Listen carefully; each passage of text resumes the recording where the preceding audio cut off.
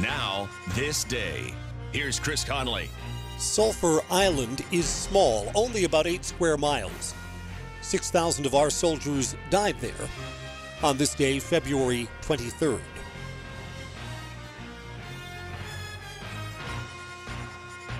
The YMCA is just a starting line, for the true self blooms only when we find our purpose, what makes us tick below the surface.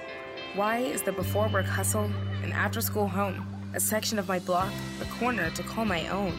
With my Y, I stand strong, seen and supported all along. It's a million faces in a mirror, and everyone belongs. Find your Y.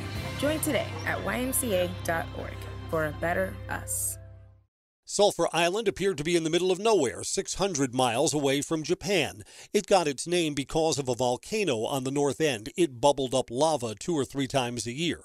The southern part of Sulphur Island is low and flat with a beach and room for an airstrip. At one point it was controlled by Spain, then Portugal. Both countries gave up their claims in the Pacific and Japan took over.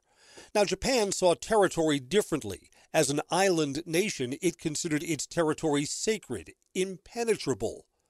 So why was the U.S. interested in Sulphur Island? It was the airstrip, useful for flying sorties against the Japanese at the end of World War II. Japan called the Sulphur Island Iwo Jima.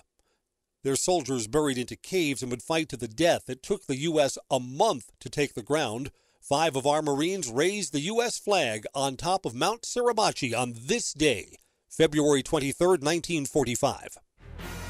And on this day, remember that some victories come at a very high cost. I'm Chris Conley.